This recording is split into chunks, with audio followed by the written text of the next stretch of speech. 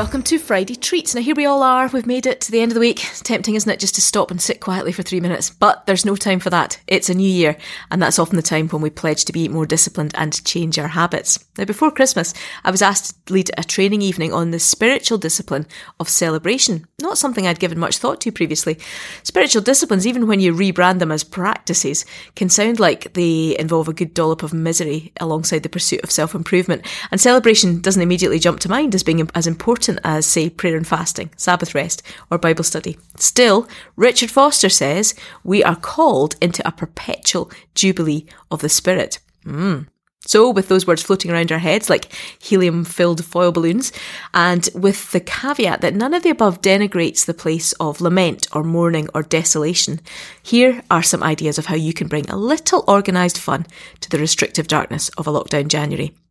I've talked before about being imaginative online, so that really is my first suggestion.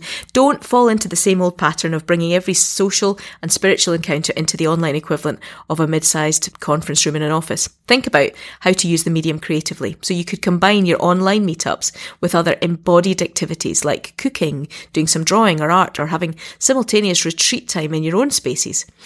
If you're looking for ways to engage socially, then you could look at doing a virtual tour of a gallery or a museum. You could visit tourist locations, attend online talks, watch plays or gigs, or of course do an online quiz as a group. Now, I stumbled across a blog called Two Scots Abroad this week. It's got loads of suggestions for fun activities you can do online as a group.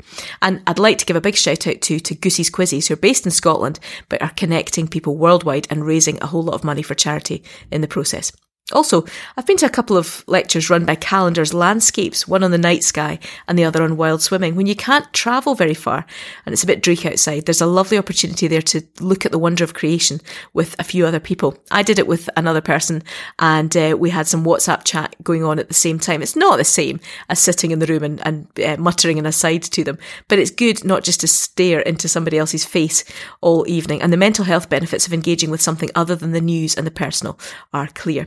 Another thing you could do is online exercise together. So Tier Fund, they're currently running their 21 for 21 online fitness program. That gets people committing to an online workout with a bit of awareness raising and some fundraising alongside. Plenty going on. Obviously, we're very restricted in our outdoor engagement at the moment, although there is nothing to stop you taking a litter picker and a bag with you when you go out for exercise, or engaging in a bit of guerrilla crafting or art when you're out and about. Last week, I came across some ice sculptures in our local park, and there's a bit of craft bombing going on too. Even if we can't meet up outside for prolonged periods, it can be fun to have a stealth mission of brightening up and blessing the community. Finally, as an alternative to Zoom, I'm looking into using Gather with our community for our social meetups. It's an old school interface where up to 25 people can hang out in a virtual park, a cafe space, or other environments for free. It's not the same as real life, it's still screen-based, but it is a bit different, and I'll let you know how I get on with it. And if you've got any ideas for how to find the fun in these restricted days, then please do drop me an email or connect on social media. Until then, have fun. Join me on Monday for some sparkle when we'll chat about the importance of interaction. Foolproof Bites is written, edited and produced by Fiona Stewart for Foolproof Creative Arts. Don't forget to like, subscribe, rate and review so other people can join the foolish fun.